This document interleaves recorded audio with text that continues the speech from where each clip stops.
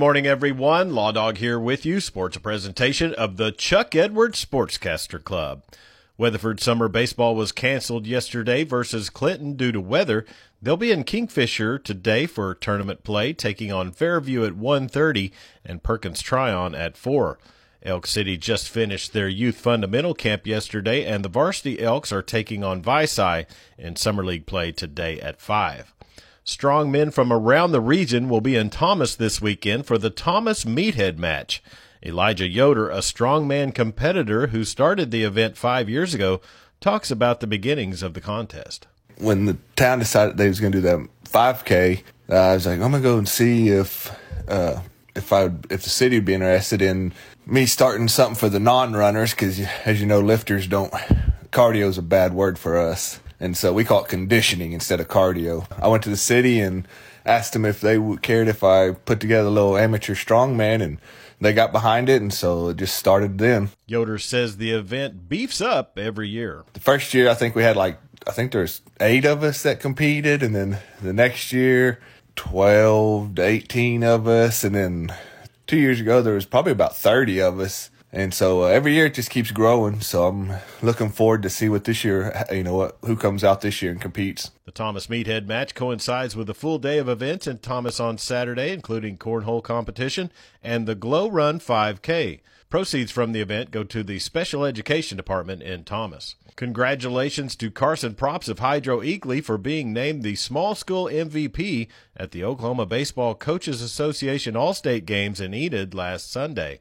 Props is committed to play baseball at Carl Albert State College in Poteau, Oklahoma. The Zach Saunders baseball camp is scheduled to resume today after being postponed yesterday due to weather. The camp will be this morning from 8 till just after noon at the Kiwanis Baseball Complex in Weatherford. SWOSU Rodeo is in Casper, Wyoming for the College National Finals Rodeo beginning Sunday. Updates can be found online at SWOSUathletics.com. The outfield at Hall of Fame Stadium looked like a softball-sized hailstorm last night. For more on that, here's Dave Lanning.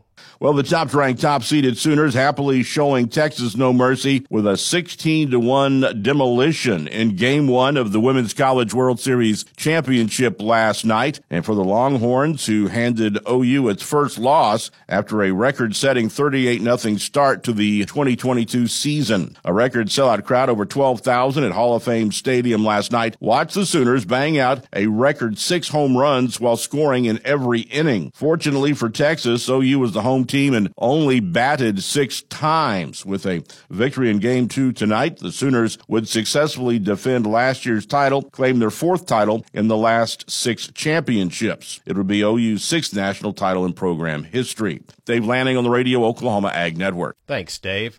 Sooner baseball begins Super Regional play tomorrow in Blacksburg, Virginia. They take on the Hokies in Game 1 of the best-of-3 series in the Super Regionals at 2 p.m.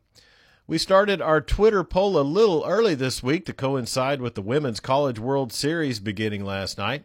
So we asked the question on our 97.3 The Score Facebook and Twitter pages, should the Southeastern Conference claim the softball national championship once OU and Texas leave the Big 12? So far, 80% of the vote says no, they should not. But I think we all realize they will because, hey, they are the SEC. And that's sports on this Thursday morning. Get out there and make it a great one. I'm Chuck Ramsey, the Law Dog. Sports a presentation of the Chuck Edwards Sportscaster Club.